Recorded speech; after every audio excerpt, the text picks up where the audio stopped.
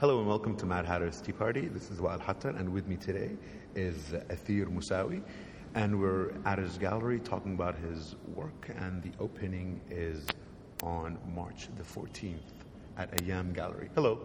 Hey, how's it going? Very well, thank you. So you've just set up, ready for your show to open up. Yep. And by the time we release this, it will all look different by the time you finish. Everything will come down, I'll change it all, and you'll see a complete different show. No, probably won't happen. But anyway, we were talking off not the air, off the mic. That this show is a bit different to what you've actually sent to Ayyam in the first place, right? Yeah. Reworked some of it. Yeah, I did mention that. Well, yeah, I mean, I'd finished what I considered to be a whole body of work to prepare this show has actually been a much more natural process than I had expected, in that I'd sent work in July from the studio in Paris, which I was sharing with my wife, Zara Naim, who you met yesterday. Yes, I've got a little plug in there. She's got a show opening as well. It's another podcast released last week. Another podcast released last week. So I sent my work in July from the studio, and I had, at the time, I'd considered the work to be completely finished, you know, as you do when you send a body of works, and they were consistent with the topic I was exploring. And although I don't ever, I never feel like a topic is fully resolved when I finish a body of works, I thought it was complete enough to be a full body. Okay. And so for that reason, I sent the works over, and I spoke with the gallery, and they offered they were really excited about doing a show with me for this coming March. And then the following months, I continued, as every painter does, continued to produce work, and fortunately the work just kept pushing forward. And the term I used earlier is that I feel like I pushed past a threshold, which I don't feel like I'd fully been able to push past before, stylistically, and with the technique I use, and that was continuing to work in Paris on Not These Works, and during a residency I did in Beirut with Beirut Art Residency. And so what happened there is I started to play with depth in terms of the colours I use, depth in terms of the forms I use, and stylistic techniques which I had always wanted to use and I'd always incorporated into my drawings, but I never found an access point in which to introduce it into my painting. And how did the residency, was it the time, or was it something that you interacted with? Well, a good residency will give you so much breathing space, and that is kind of what it did. It was just I had so much breathing space. I mean, there's no expectation in a residency. There's no expectation. It's just about you pushing yourself forward. And so Beirut is just incredible as a city, and it was exactly the aesthetic that my work needed to push it forward. Okay. That perfect balance of being rubble and destroyed, but beautiful with a lot of vibrancy and a lot of life growing out from it. And so I introduced a lot of elements from that into my work, and multiple dimensions and different scales were introduced to the work, things that I hadn't really. The work I feel was a bit flatter before, not to negate everything that's taken me up to this point, but no, I mean it's still kind of refreshing and even brave at a point where an artist like yourself, who has been working for a while and is even an educator, to say that there's always chance for me to learn, always fine for me to fix and grow with my art, because you do tend to meet a lot of artists when they're just so self-obsessed with their vision of their world that they no longer want to do anything. Yeah. I think that's in a way a death of an artist. Well, I mean, it depends. I mean, it depends who's calling it the death of an artist. I'm sure they wouldn't, and Yeah, I mean, my mum's an artist, my dad's an architect, and they have always been pushing, always changing the way they work. And that's what I've always seen as the artistic journey. And, you listen to musicians, and if you can listen to any... if musicians on their 5th album and everyone's considered everything they've done to be beautiful and amazing until then, and they say, what do you think's changed? They'll always say, well, when we were young, we just didn't even know how to play our instruments, like technical things, like, just getting better with what you do, And that's what I want to do. I want to keep getting better. I don't know how, if I don't keep working, I don't know how I can't keep getting better. Hopefully. So with the show you have on now, like your kind of other shows, at least it still kind of carries this modern surrealism, if it's correct to use that term to describe some of it. But in general, it's quite loud and forceful. Okay. Yeah, it's loud. It is loud, I guess. Yeah. And. But with that, I get a bit overwhelmed when there's so many things to look at. My eyes get confused. Versus a lot of people who find an escape in this kind of world. So I think you have to be willing. You have to be willing to invest these works. There is a lot going on. There's a lot of form, like a lot of different patterns and colours and shapes and figures figures in the background being pushed back and figures in the foreground being pushed forward, and different elements that you can get lost in. But I think you need to give yourself the time to really step into it, because that's what I want the work to feel like. Each work, I want it to feel like an experience where you can step in. I think if you look at the work on the surface, you're only going to get one level from it. And I don't think that I personally, as the creator of my work, I don't feel like there's justice in that. But I understand, people... Maybe intimidated by kind of the... Or just, I don't know... Then in the construction of it, how does it happen arbitrarily? Do you kind of work on smaller pieces, smaller ideas, and then kind of how does the actual development of it happen? Now, at least now with your added new layer. Well, just to call it an added new layer, the construction of it, I start all my work with drawings and writings, right? So I did my MA in illustration at St. Martin's. Drawing is my thing. I've always been a drawer, drawing. Way before I even picked up painting, I'm doing drawing. So my drawing is something that I've always kept on the side. And so, it always begins with that. And so when I said before about new techniques within painting, they're new in that I've only now worked out how to do a lot of things. Not that I'm saying it's there's still a million miles to go, but they're much more linked to the drawings that I do, and the drawings I'd always consider the drawings to be much more mature in their compositions, much more mature in their forms. Just it's a tool that I respect, and I am much more. I can, like, my head to my hand work so much better in drawings.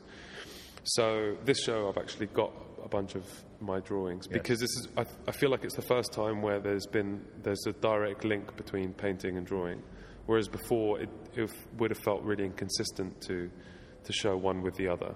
Okay, but then even with the drawings, they have the same shape and this kind of loopy madness that's going on. Yeah. Okay. So that's the question. That's the question. How does that start? I don't know. I've always been doing. I've always been doodling and then expanding on doodles and then drawing one thing, and So fine. So is it an expansion then? Do you start with something and then it goes, or do you have an idea that you want to translate that and then you add on the thing? Yeah, absolutely. It's kind of, it's an expansion, but over the course of since I first started drawing when I was before. Okay. You know, so it's a constant expansion in that way. I mean, these works were about art about trying to visualize a machine heart. Okay. You know, so these all started with, I mean, having, you know, listened to the Charlie Chaplin quote again, where he says, "Soldiers, don't give yourselves to these," and I might be off with the paraphrasing, "Don't give yourselves to these unnatural men with machine minds and machine hearts." And the whole speech, as I take it, is it's talking to the humanity of soldiers and the conscience of warfare and this kind of mechanized brutality. And so a lot of my work has been about that topic, not just this show and the last show, and so hearing the word machine heart, I was like, well, I want to visualize that, you know, I want to visualize what the machine heart could be. So this started with these drawings where it was this kind of lumpy chunk, more literal heart with metal pipes coming off it and kind of organic clusters, and you don't know what is organic and what is machine-like. You know, it's a complete combination. And then the forms start to become more abstract, more messy, more chaotic. And that was with the drawings and then into the plans for the paintings. And so, yeah, it all started with drawings and writings. I mean, weird poems or love letters from, you know, a soldier to their own machine heart and asking the machine heart, you know, how the machine heart exists and all these weird abstract things, but they're not part of the work here. With your older work, or at least your older mentions about your work, I always read things that the ideas throughout have always been about nostalgia and kind of looking back. And although your themes keep changing kind of from show to show, do you think there is a link throughout all your work of a main underlying theme? Is a main underlying thing? There probably has to be. But, I mean... Is it nostalgia? No. I mean, nostalgia for what? I mean, your older work was always about at least from what I've understood from some of the interviews and writings, about a connection to a space, an understanding of war, or even now with this kind of, there's still a soldier of them missing something that they had inside. You know, I think a lot of it is in a weird way like a kind of a survivor's guilt, where you feel like you have to try and understand aspects which are just so foreign, you know.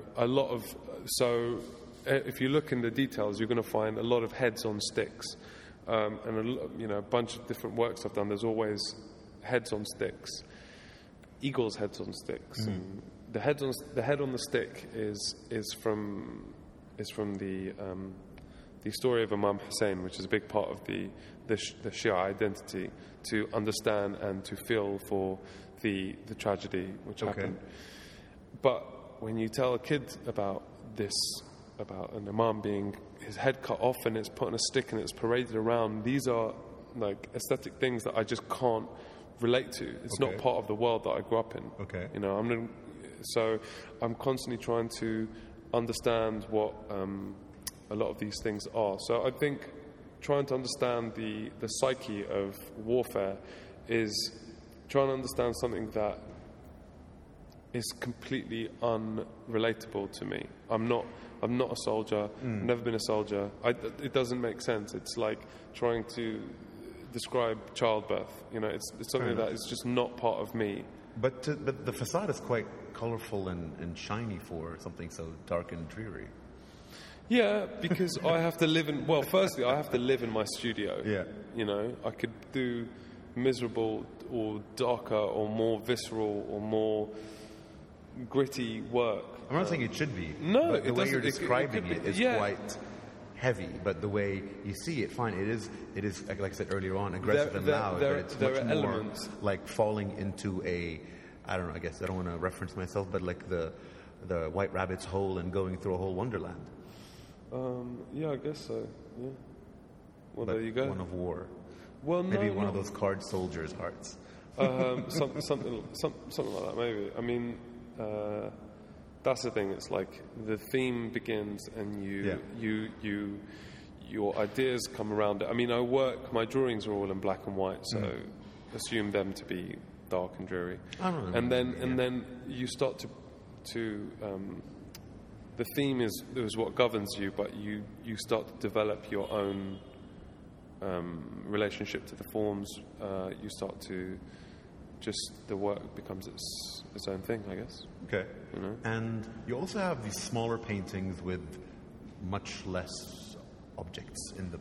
Yeah. Is that connected to it? Is it part of the study, or is it something else? These are well, I mean, we live in Paris, so I'm always around them. The Musée d'Orsay and the Pompidou, and Picasso Museum is like the street next to where we live. So you always see these beautiful still life studies, and they're so gentle and small, and and Picasso had this amazing way of making us a still life study in this most bizarre, abstracted way, and I always loved those smaller paintings that he did. And so I wanted to emulate the kind of the still life in the way I've put the work together, the small ones, but the forms are elements that I've taken from my actual work, so it's almost self-referencing. So like a cluster of cells, or the dome of a mosque. You see like broken domes occasionally in the work. And like a watermelon over there, you can see watermelons over there. A watermelon is one of the few memories I have of Iraq, so it pops in here and there. Have you ever been in Iraq? Yeah, I lived there when I was young. Oh, okay. Yeah, for a very short period, but there are, you have like very small memories that you maintain, and So now going back to your drawing, you mentioned that how for you it was always drawing. Yeah. But now you're very obviously a painter, and one who's kind of pursuing more and more his painting career and style to go further. What happened there? Why did that relationship switch? I don't know. I mean, I think I started to love doing painting just because it's so physical. Okay. I mean, is that why you have a certain attire when you paint? Yeah, because I can immerse myself in it. Okay. Yeah, you seem to know. I do. Yes, I do look like an absolute. I feel like I'm part of my work when I'm painting. And that's very much my thing, and I like to immerse myself in it. All of my paintings here are. I don't have. I don't use studio assistant. Everything is all me on my own, so everything is my size. Like the height is my height of all the paintings. I like to very much feel like I'm in control of it, and I can physically use my body, use my dimensions within the work. With drawing, it's almost, it doesn't, the drawing I make here is so much more intimate. So is the drawing more for you and the painting for us? No, it's not that. They're all for me. Okay. Yeah, they're all for me. But it's the drawings I feel like they're a more intimate space. I could be anywhere and do drawings. I don't feel like there's a physical immersion in painting. In drawing, sorry. There completely is in painting. Right. And that's part of why I love art. That's the endorphin kick. That's the wake up in the morning and go back home at night and feel like, I've interacted with this energy which I'm just trying to get out, and painting does that for me more than drawing does, I think. Okay. But that might change. Yeah. I mean, and actually, I want to thank you for giving the time to talk, because now as we're talking about your work and your process and sitting here around your work, I am becoming less afraid of them, and I am seeing them for they are, and noticing those constructions, these kind of hearts that are trying to beat, and it is quite immersing. for us as the same way you had Yeah. to develop it. So hopefully a lot of people will have the chance to sit and appreciate the art rather than just kind of walk by it quickly. Sure. And good luck on your show. Thanks. Is Thank there anything you. you'd like to end with or say that I've forgotten? Or No, I mean, it's funny when you talk about the like it being that dense, and being intimidating to. Not intimidatingly this or intimidatingly that, just intimidating. It's like, oh, this is a commitment if I'm going to really step into this work. But I feel like with this show, in this particular space, I've tried to break out of the canvas on as many occasions as possible. And for me, that makes the entire wall feel like the white space that the canvas needs to bind it. okay. So I feel like without that, it would have felt a little bit more confined. I see what you're saying. Yeah, so that's what I wanted to do. It's like instructions for us how to see it in a way. Well, that it can always grow. It can always live. live. It's just to say, this is a moment happening, and it's it can constantly Change and develop. Yeah, keep growing from out of that. Well, again, thank you very much thanks for coming, having man. you on. Yeah. The show Machine Hearts opens up on March 14th and is on till I don't know. I'll check and I'll write it down. End of May. April, May. Anyway, it'll be on the podcast. Yeah. Right. Thank you very much, Thanks. and goodbye. Awesome. Bye. Cheers. Thanks.